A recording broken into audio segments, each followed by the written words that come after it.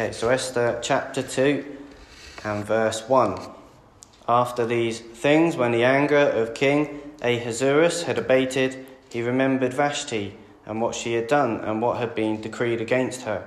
Then the king's young men who attended him said, "Let beautiful young virgins be sought out for the king, and let the king appoint officers in all the provinces of his kingdom to gather all the beautiful young virgins to the harem in Susa, the citadel, under custody of Hegai, the king's eunuch who is in charge of the women. Let their cosmetics be given them, and let the young woman who pleases the king be queen instead of Vashti." This pleased the king, and he did so. Now there was a Jew in Susa, the citadel, whose name was Mordecai, the son of Jair, son of Shimei, son of Kish, a Benjamite, who had been carried away from Jerusalem among the captives carried away when Jeconiah, king of Judah, whom Nebuchadnezzar, king of Babylon, had carried away. He was bringing up Hadassah, that is, Esther, the daughter of his uncle, for she had neither father nor mother. The young woman had a beautiful figure and was lovely to look at, and when her father and her mother died, Mordecai took her as his own daughter. So when the king's order and his edict were proclaimed, and when many young women were gathered in Susa, the citadel, in custody of Hegai, Esther also was taken into the king's palace and put in custody of Hegai, who had charge of the women. And the young woman pleased him and won his favour, and he quickly provided her with her cosmetics and her portion of food, and with 7 chosen young women from the king's palace, and advanced her and her young women to the best place in the harem. Esther had not made known her people or kindred, for Mordecai had commanded her not to make it known. And every day Mordecai walked in front of the court of the harem to learn how Esther was and what was happening to her. Now when the turn came for each young woman to go into King Ahasuerus, after being 12 months under the regulations for the women, since this was the regular period of their beautifying, 6 months with oil of myrrh, and 6 months with spices and ointments for women, when the young woman went into the king in this way, she was given whatever she desired to take with her from the harem to the king's palace. In the evening she would go in, and in the morning she would return to the second harem in custody of Shashgaz, the king's eunuch, who was in charge of the concubines. She would not go in to the king again unless the king delighted in her and she was summoned by name.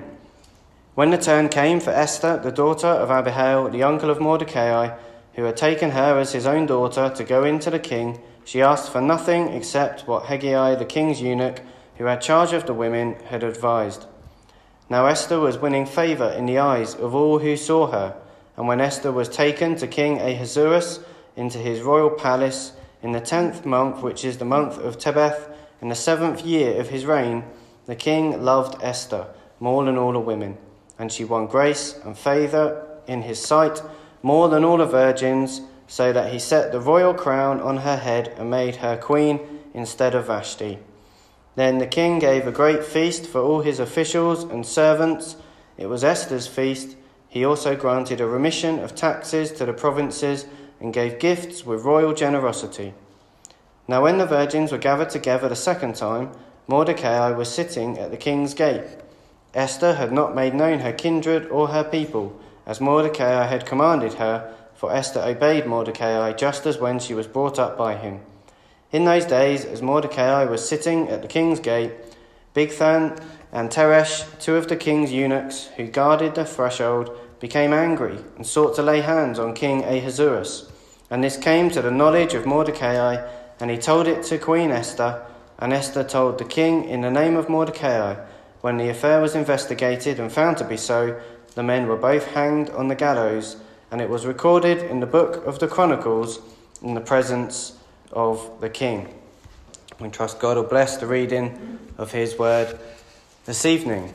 So we looked last week, we were introduced to this book of Esther, this great story. It has every ingredient that makes a good story, really. It's got the drama, it's got the love story, it's got a baddie who you can really not like, and it's got the happy ending at the end. And it really is quite an engrossing book once you start reading it. And tonight in our chapter, we come to events that happen 4 years after what we looked at in chapter 1 last week. So at the start of chapter 1, in verse 1, chapter 3, it says, "In the 3rd year of the reign of Ahasuerus." And now in this chapter, we find out that we come to the 7th year of the reign of Ahasuerus. So 4 years have passed since the events that took place where Vashti was dethroned from being queen and sent away from Ahasuerus. It's not clear, it doesn't say whether she was killed or not, or whether she was just taken out of the palace lifestyle, but she is gone, and there is a 4-year period, and now we come to the start of chapter 2. And where it says after these things, then it's talking about after this period of 4 years. Now, we know from history that around this sort of time when Ahasuerus was king was when the Greek Empire started to rise up and started to make inroads in the world. The Persians, who Ahasuerus was in charge of at the moment, they were the major world power, as we thought last week, but there start to be a few rumblings from the Greeks, and during this 4-year period, history tells us that there were a few skirmishes between Greece and the Persians, and maybe, we don't know, but maybe that's what after these things is referring to here, that Ahasuerus has come back maybe from one of these skirmishes and realises that he's got nothing to come back to because he's got rid of his queen, and he feels a bit alone. He's just surrounded by his eunuchs and he wants a bit of companionship. And so he talks to his young men who are around him, and they come up with this idea to have I don't really know what to call it, a kind of beauty contest, really. I guess it is that if you're a king, I guess in those days that's what you could do. You could line up all the women and take your pick, and that's what King Ahasuerus seems to do here in this chapter. And he likes the sound of this idea and tells them to go ahead with it. And so then that brings us about to being introduced to our main characters for the book of Esther, and that's Esther and Mordecai. And we are introduced to them, and first of all we're introduced to Mordecai in verse 5.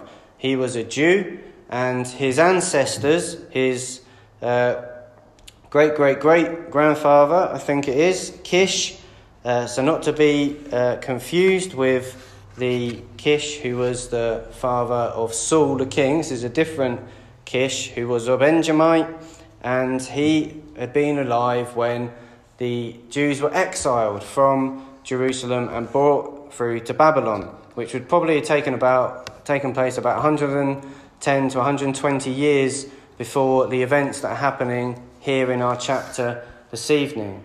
So Mordecai and Esther have been brought up completely in this Persian lifestyle. They've lived all their lives here, and they are accustomed to the ways, the Persian ways, and they've been living there quite a while.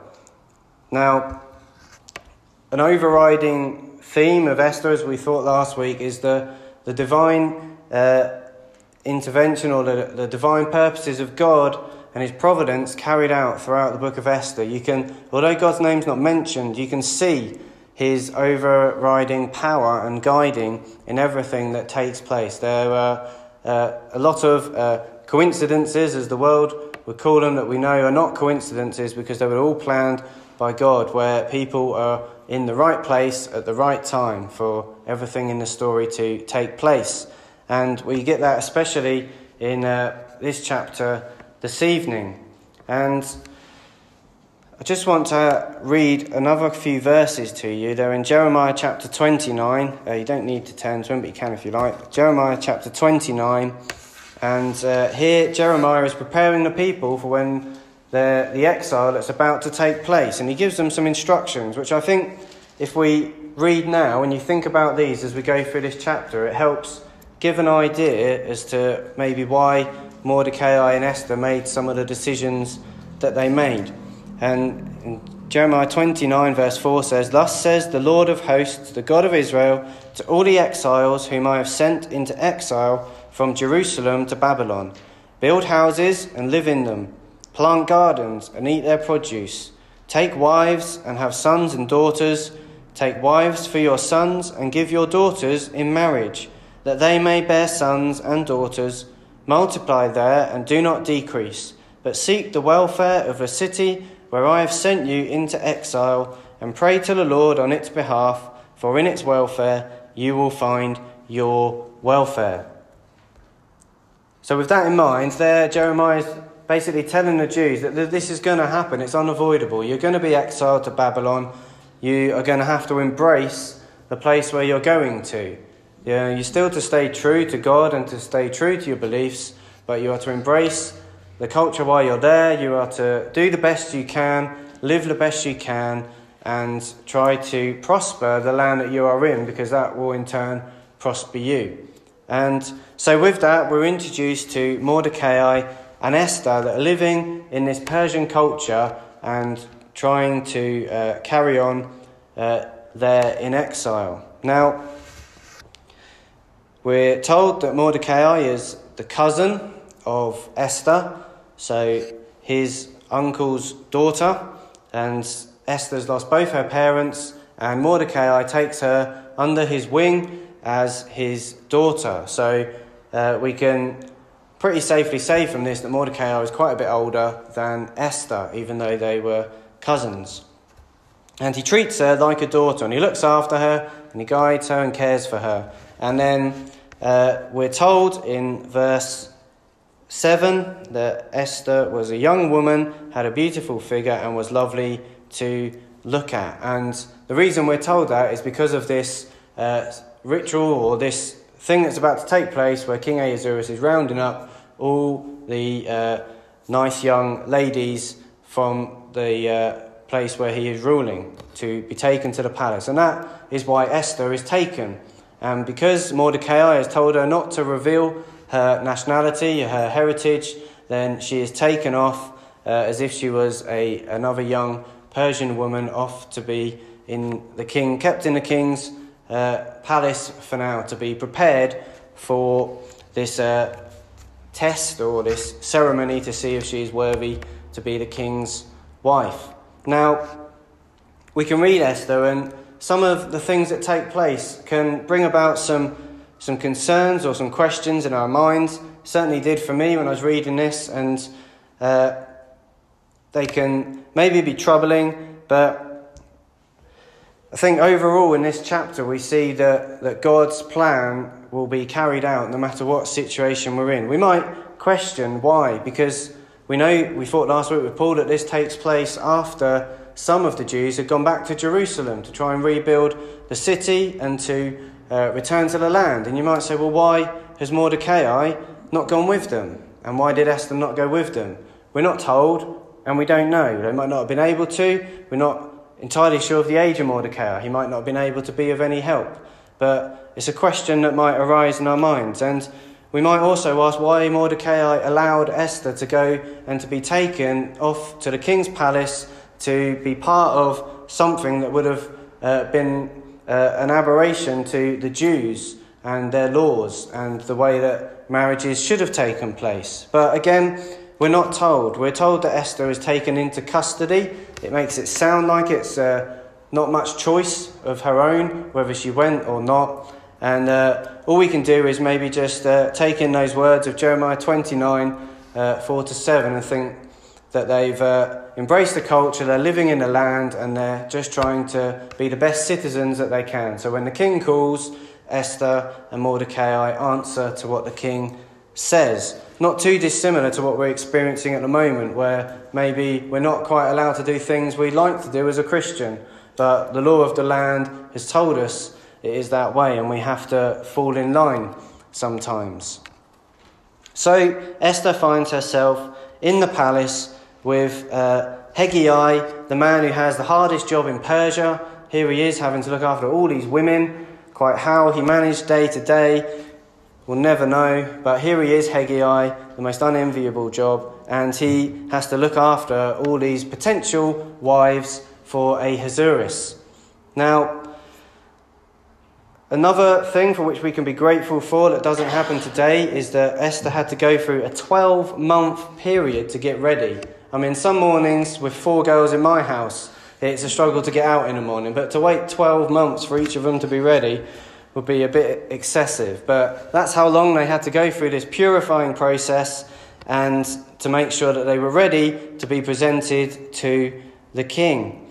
And Esther, while she's in this period, she again carries on this spirit of Jeremiah 29, where she does everything she can to prosper herself and the welfare of the land. She listens to the advice of Haggai, the man in charge. She makes sure that she is not causing any trouble. She just gets on with it, does what she needs to do to be recognised as being a good and orderly and well-trusted member of the harem there in the palace. And that's not too dissimilar to what we should be like today, isn't it? We should be seen as Christians, as those who are good, hard-working, honourable, honest, and people who don't cause trouble, who look to prosper the land around us by just following God's will and doing what God has asked us to do. And that's what Esther and Mordecai do here. And Mordecai takes on his father role that he's assumed. He continues to make sure that he's there at the gate in regular occasions to find out what's going on and to check that Esther is okay. And we find at the end of this chapter that turns out to be quite a handy habit for him to have taken, as he happens to be in the right place at the right time to hear what he needs to hear. So the story carries on, and Esther, who grows in prominence, I feel, as the story goes on.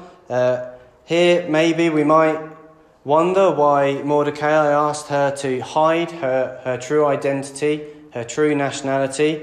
We know that for us as Christians, that's not what we're called to do. We're called to be witnesses, to make sure we make known Christ, and to make sure that we tell others about Christ. But for whatever reason, Mordecai and Esther choose to keep that secret for now. There may have been some hate towards the Jews. There clearly is, as we see from a certain man later on in the story, and maybe they were wise in keeping things quiet because they knew the pressures that were around the city. We don't know.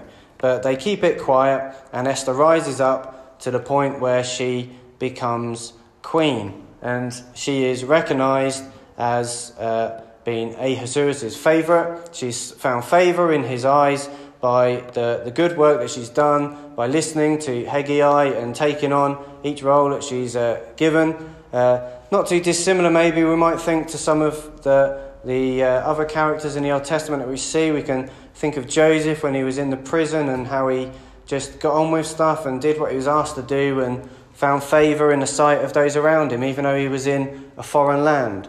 And that's similar really to what happens to Esther and Mordecai here.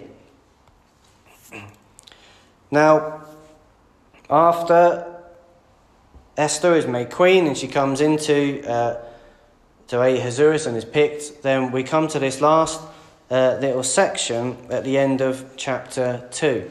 From verse 19, we find that Mordecai was sitting at the gate, and we know that he's been regularly going there to find out about how Esther's getting on, and now he is here. And it's no coincidence, is it, that Mordecai happens to be at this place at the time that these men are talking about a plot to dethrone and to get rid of the king.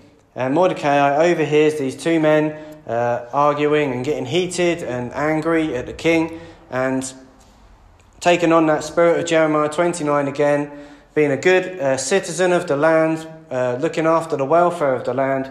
Mordecai makes sure that what he has heard is passed on to Esther. He obviously has ways of communicating with Esther, be it directly or by getting to know the people that were around her. He's able to get this message through to her, and she is able to alert the king. And when they investigate it, they find that everything that Mordecai said was true, and that these men were plotting against him, that they were not being honourable, and they were hung on the gallows. And it was recorded in the book of the Chronicles in the presence of the king. Now that might seem a bit of a throwaway comment at the end of chapter 2, but we'll see later on in later weeks how that is important that it was recorded down in the book, because we have another moment where Ahasuerus rereads this, and it brings Mordecai back into the limelight again.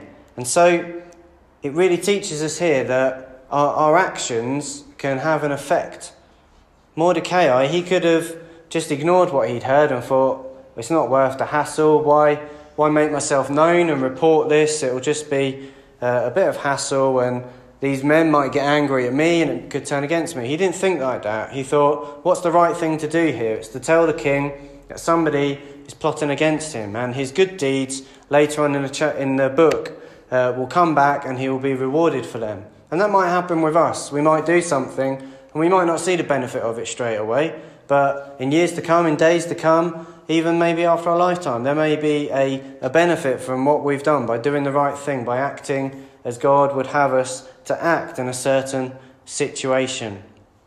And so the overall feeling I get from this chapter really is that although maybe what Esther and Mordecai, the situation they find themselves in at the start, it might not feel like they were in the right, might not feel like they did the right things, maybe by staying in Persia, by getting in the situations they did, but God will use us no matter what. If we're maybe finding ourselves in places we shouldn't be, or maybe we've ended up in a situation where we shouldn't have got to, or maybe things aren't going right for us and we feel like we're not really being much use to God, God can always use us. God can always bring about his will. He has a plan for each of us, and that plan will come out.